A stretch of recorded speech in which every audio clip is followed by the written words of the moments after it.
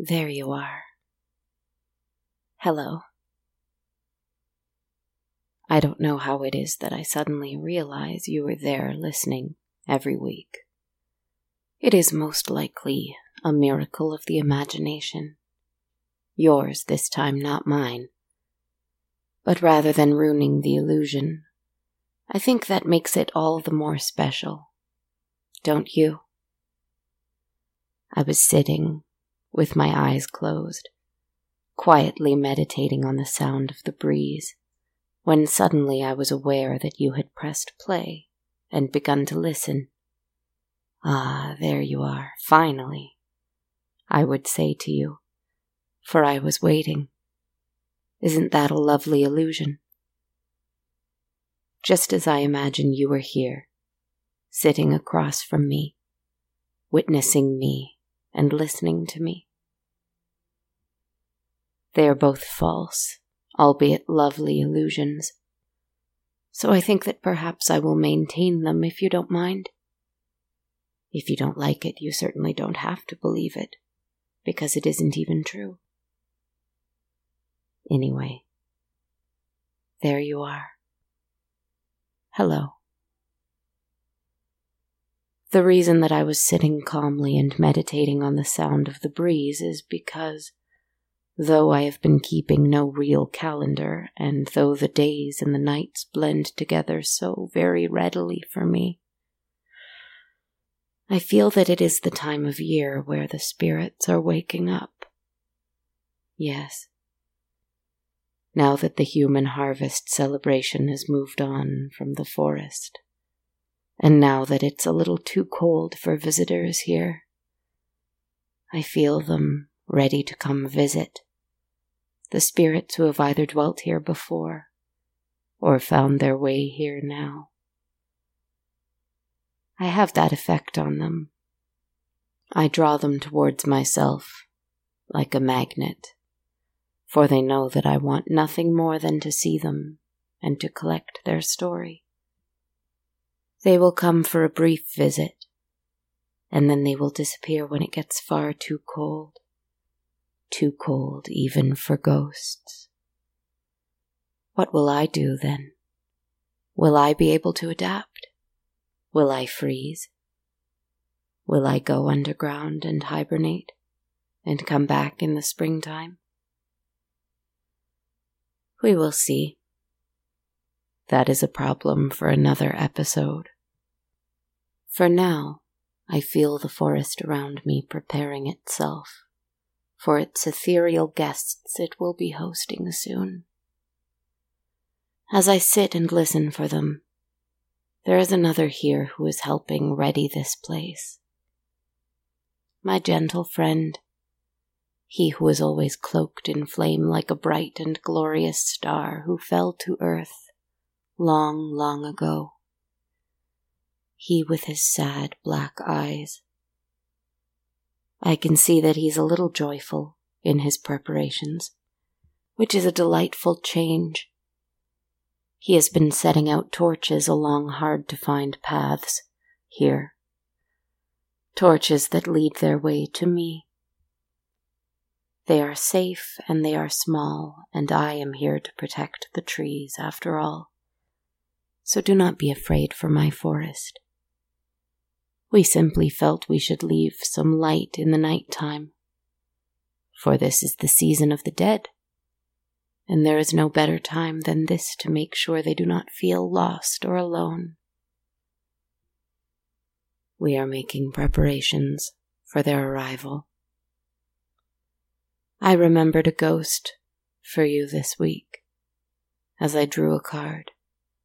I remembered a ghost unlike any I've ever told you about. I shuffled. I took a deep breath, and in the dim light of the small torches in my wood, I drew a card. It was the Two of Cups, the card for soulmates, partnership, a union between two forces, balance. Yes, it is perhaps a card for love, but it is also a card that indicates a relationship based on shared values and mutual respect. And when two souls who can form such a relationship finally do meet, then they are able to accomplish great things together. I have a story of two such souls who found each other through the vast expanse of a great, wide sea.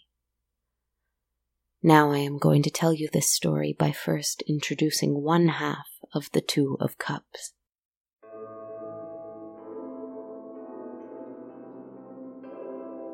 Many different people called her many different names. She did not use any name for herself. She did not need a name, for she was the only one of her kind in the whole world, as far as she knew. And she knew much. She lived in the sea, and she had been there since long, long before any ship had ever sailed, when the sea was cold and black and full of great and terrible beasts such as she. She had seen dinosaurs with long, graceful necks and great snapping jaws glide through her waters. She had seen ancient and enormous sharks, their bellies full of entire schools of fish, glide lazily through her reefs. She had seen whales the likes of which we earth-dwelling things could never even imagine, eat species of fish that haven't even existed in millennia. But among all of these gigantic wonders in the ancient and mysterious sea, she knew that none of them could rival her gargantuan greatness. She knew that the length of each of her 8 magnificent tentacles outreached the length of even the biggest whale she'd ever seen. She knew that her deep purple color was more beautiful than even the loveliest fish in the warmest reef. She knew that her pride was more destructive than even the worst hurricane she'd ever felt rock the sea with its might. But she could not change her incredible size nor her mesmerizing color. So why should she shrink her pride, therefore? She slept a great deal at the bottom of the sea. There were huge caverns she liked to hide in. There were dark places where she could escape, deep, deep down. And it was so cold there and so dark that she could sleep for as long as her ancient body felt it needed to. Sometimes centuries would go by, and she would surface and see fish and whales and sharks that were different from the last time she awoke. She hunted the largest prey she could find, her huge tentacles reaching and wrapping and squeezing, and dragging them down into the depths with her. Down, down, down. And then she would feast. And then she would resume her slumber. One day she awoke, and there were strange things on the floor of the sea. She didn't know that they were ships. She only knew that they were not food. She knew this because when she explored them, she pried the wood apart with her tentacles. She tasted it and spat it back out again. She dug deep into its hold, and sometimes she would find the bodies of sailors.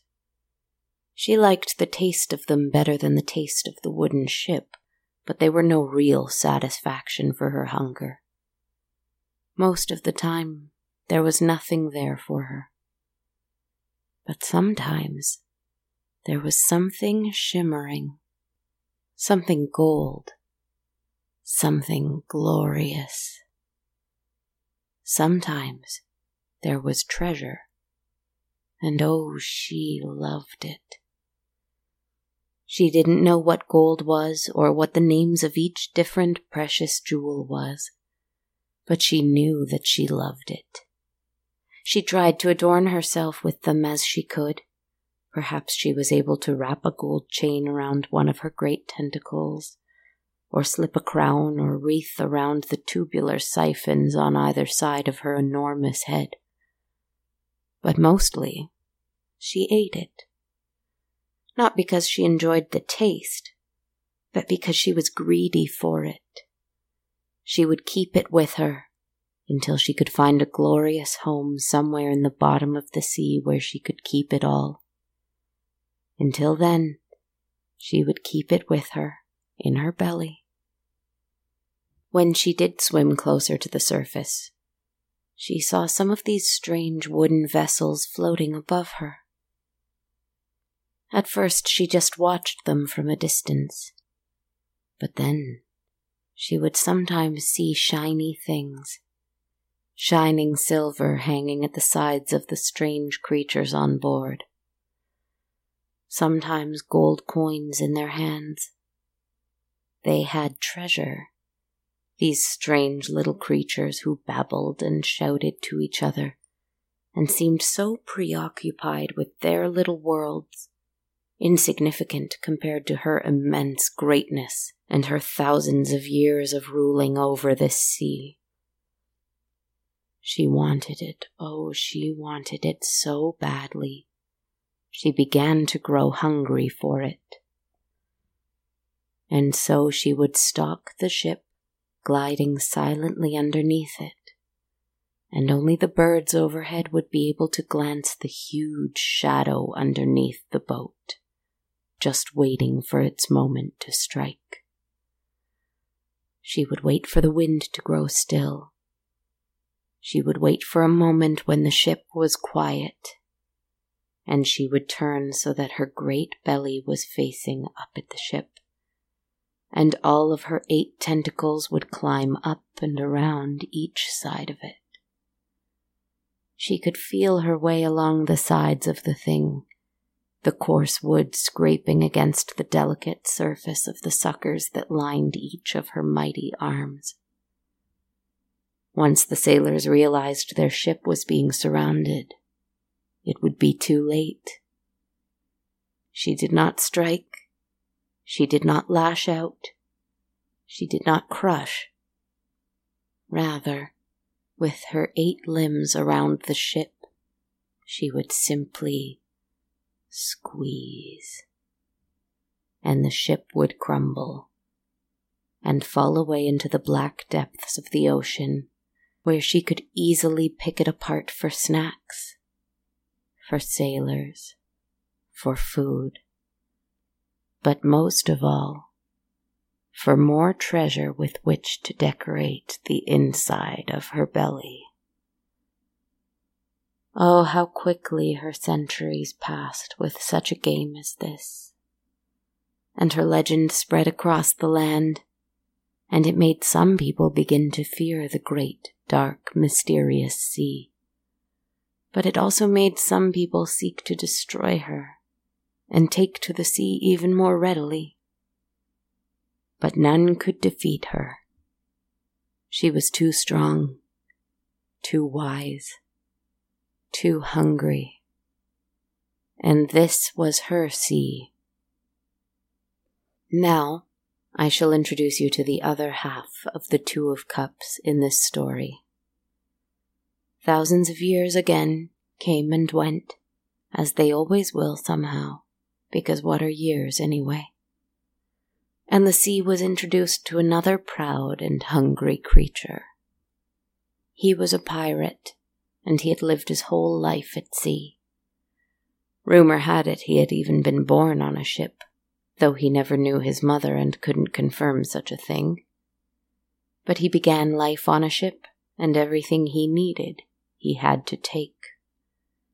And soon he began to take things that he wanted, not just that he needed. A cold heart and sharp steel served him well in his life, and that is all he knew, and it is all he grew to need. Through that cold heart and that sharp steel he eventually rose through the ranks, and now that he was in the autumn of his life, he had his own ship and his own crew, and his own flag. He was renowned throughout the land, and feared all across the sea. He delighted in the cries of horror that he heard echo from across the water when they unfurled their black flag, not with white skull and crossbones, but with shimmering gold. And they always won. And they stole treasures from merchant ships, from royal barges. And though he had the help of a crew, he had designs to take all of the gold for himself. Once they found a deserted island, or an abandoned fortress somewhere to hide these riches away, and he could easily dispose of those he didn't feel deserved even a small portion of his collection. But he would never reach such an island, or such a fortress, because, you see, this ruthless pirate would soon meet her, the great and terrible monster with 8 strong, crushing tentacles, waiting for him and his ship. She had stalked them for days, perhaps even weeks, waiting for the breeze to die, waiting for them to let down their guard. For you see, that gold-shimmering skull and crossbones had caught her eye, and she was unable to let it go. She had to have it. So gracefully, so carefully, her tentacles touched the bottom of the ship. Almost lovingly, she slid them up and around it, and the wind was so dead that no one noticed that it had entirely stopped. Except for the captain, for he knew his ship better than anyone else aboard it. He knew the way it rocked to and fro, and this was different. He called for silence on board.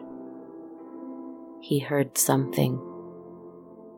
A voice, it seemed.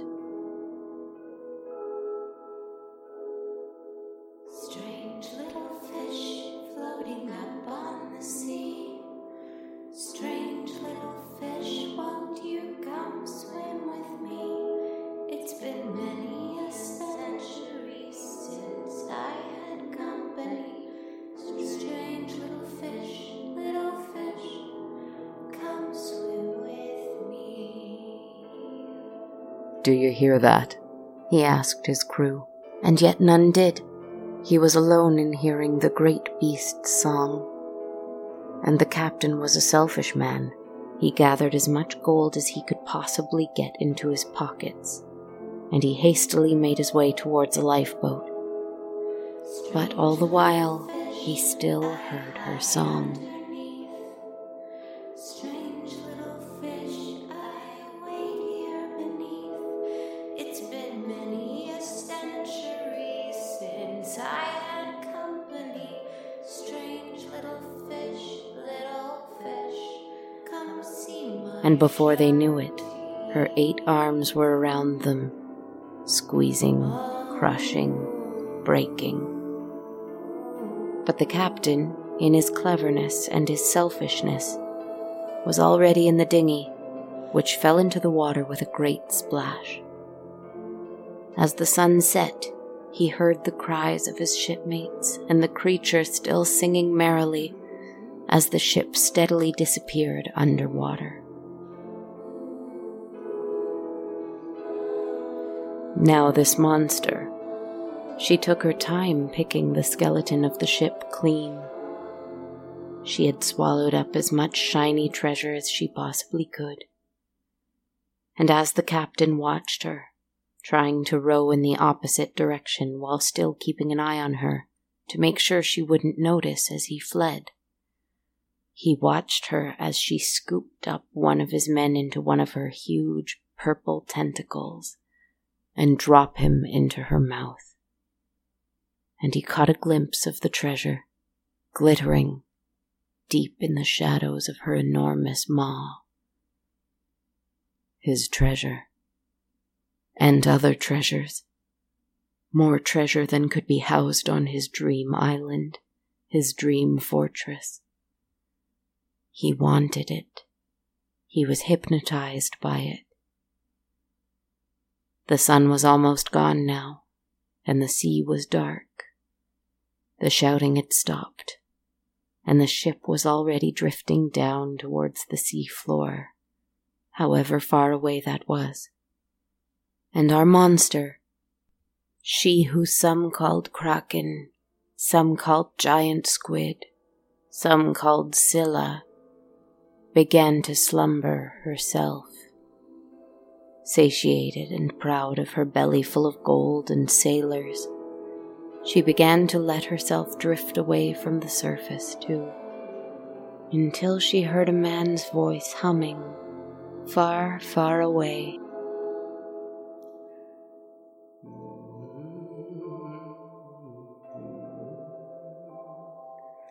Who had heard her? Who dared mock her? It's been many a century since I had company, strange little fish. With a great push of her immense arms, she swiped, causing a ripple in the water. Nothing for her, but for the little boat above, it was a tidal wave of dangerous proportions. The dinghy capsized, and the captain found himself in the water, now entirely dark except for the light of the moon. He tried to get his bearings underwater, but he could see nothing. He couldn't tell which way was the surface, and which was towards certain doom. Little fish, playing games. He could not see her, but he heard her, her voice seeming to come from all around. Who dares call to me? Who heard my voice? It has been thousands of years since anyone even listened for it. Though he was underwater, the captain was calm, and though he saw from the pitch-dark water beneath him the shimmer of a huge purple cephalopodic beast, and though it filled him with more horror than a cruel man like him was used to feeling, he stayed calm. He wanted to see that gold again. "Open your mouth, great Scylla, so that I may see your wondrous collection once more," he said, and tried to feign a sort of bow as he floated, weightless. He was not really speaking, mind you, but he could hear her voice, and she could hear his somehow. "Scylla," she whispered without lips or breath. "It is suitable. But what will you give me? For surely, if I open my mouth now, your men will escape and I will have no dinner. What will you give me in return?" And as she said it, she opened her mouth just a little, and the captain saw a glint of pure gold gleaming at him in the little moonlight there was. And he heard the cries of his crew, who, sure enough, were waiting alive within. His gold for his crew. He had hunted his whole life for a treasure so great. Thousands and thousands of years of treasure, waiting, all in the belly of this ancient beast he might never encounter again. "Me, Scylla," he answered, his voice breathless, even though it was not his real voice. "You may have me." And he pulled open his velvet coat to show her how it was lined with jewels and pearls and gold and coins. And he stopped treading water and let himself sink towards her. She sighed her approval and opened her mouth. The crew, miraculously unharmed because this is my story and I don't care for violence, swam desperately towards the dinghy at the surface, where they left my story and did not return. The pirate captain closed his eyes and let himself be swallowed up whole. And do you know what he found when he opened his eyes? First, you must understand that this is a mythic sea monster. It does not have insides like a normal creature you can imagine. You must instead imagine a large cathedral-like place, red and purple and black, the colors you might imagine seeing in the belly of a monster, but not blood, organs, nor bones, at least not as you might picture them. Instead, I shall describe to you the cathedral inside this kraken. Her bones formed a great banquet table and a chair, almost a throne, and across the table was strewn only some of her delightful treasures. The rest were draped across the ceiling, scattered on the floor, lining the walls. Her blood was a gentle river passing by the table with a calm and ever-running current. The beat of her heart was steady and peaceful and slow, befitting a creature her age and size. It was warm here, and somehow the air was fresh. "It is beautiful here," the man gasped. "It is everything I have ever dreamed of." "Silly little fish," she said somewhat sadly. "You are dazzled, but your tribute pleases me." Remembering his word, he emptied his pockets into the treasure on the table. "My whole life I have searched for a treasure such as this." She laughed a little, her voice reverberating all throughout the bones of this castle he now lived in. "Silly little fish, how is it that you understand me?" He sat on the throne of bones, and he thought for a long moment. "You have spent your life stealing treasure and defending it?" "Yes."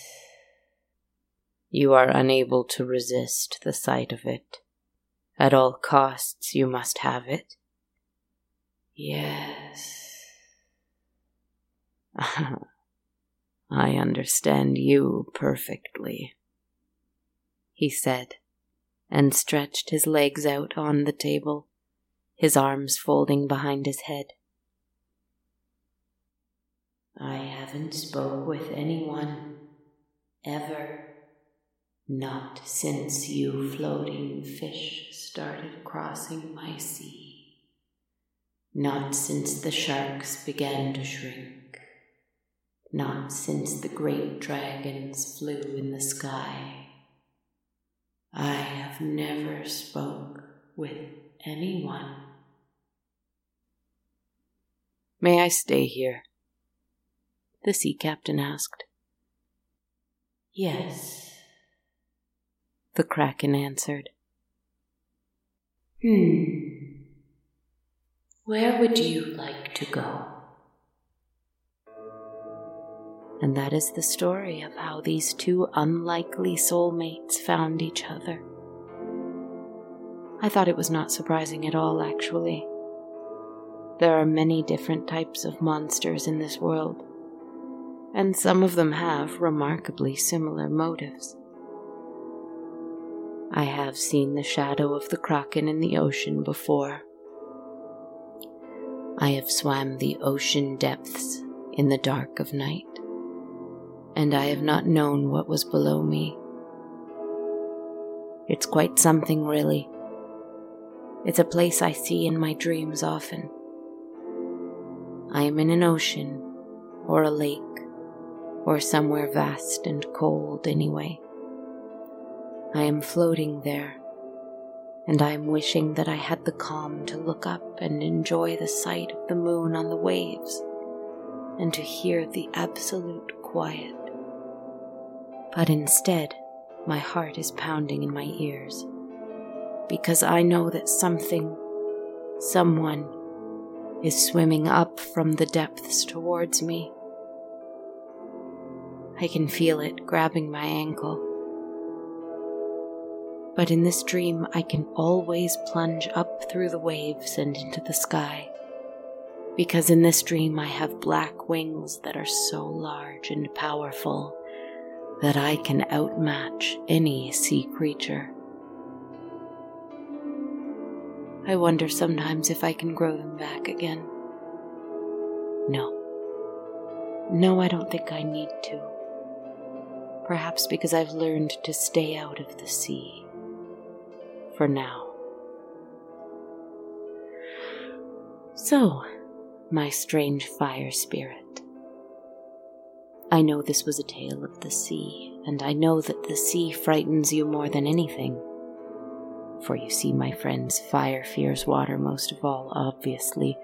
But by this logic, I am earth and I should fear fire, yet I do not, so who knows what the rules are here.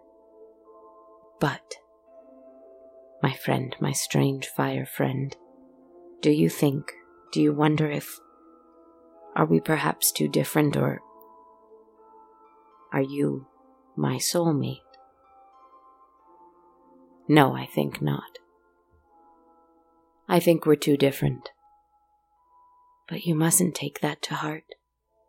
It's good that we're too different. I don't personally believe in soulmates. I believe instead in choosing who we keep company with and how we keep it. And even if I am wrong, I think what I believe is more important anyway. So you mustn't fear. I won't abandon you for a monster who understands me better. I think I would be bored of that. Ah, the spirits are indeed waking. I kiss the Two of Cups and thank it for making me think of this unlikely partnership I told you about tonight. I don't believe in soulmates, but I believe in the cards. And the cards told me to explore relationship and partnership. My heart rebels against dependency and collaboration. But I am fighting that this season. Because I believe I must love better and deeper this season. I'm trying to be what I believe. Anyway, my friends, good night. Thank you. Be well.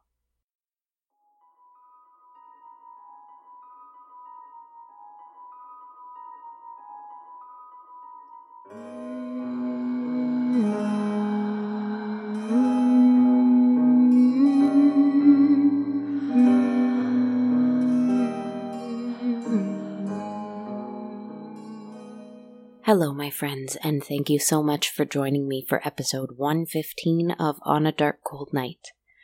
This is Kristen Zaza, as always, your ever-faithful writer, host, podcaster, composer, producer, creator behind the show. If you're experiencing cooler weather where you are right now, as I am, I hope it's being kind to you. Shout out to you. And shout out also to my listeners in places where it's still quite warm right now. I hope I could at least give you a little taste of Canada when I talk about my imaginary forest. I would like to thank 2 wonderful listeners who became patrons of the show this week on Patreon. Big thank you to Carissa and to Frank from Germany, both of whom made monthly pledges to supporting the show. Thank you so much, Carissa and Frank from Germany. I'm so grateful to you and all my patrons for helping me make this show happen. If you'd like to support the show in a similar way, all of my monthly patrons receive access to the soundtrack of the show, which evolves as I keep creating more episodes. So to find out more, you can visit my Patreon page at patreon.com/darkcoldnight. If you'd like to make a one-time donation instead without the soundtrack bonus, you can buy me one or more metaphorical coffees through ko-fi.com. That's at ko-fi.com/darkcoldnight. You can also purchase a t-shirt or a hoodie at bonfire.com/on-a-dark-cold-night.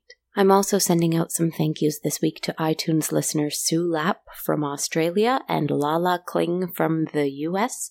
Both of these listeners left a really kind 5-star review on Apple, and I really appreciate it. So thanks so much to Sue Lapp and Lala Kling.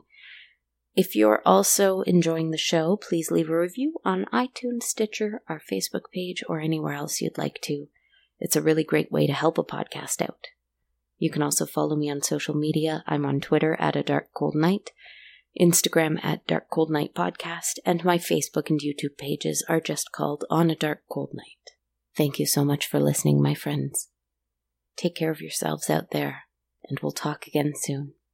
Good night, and sweet dreams.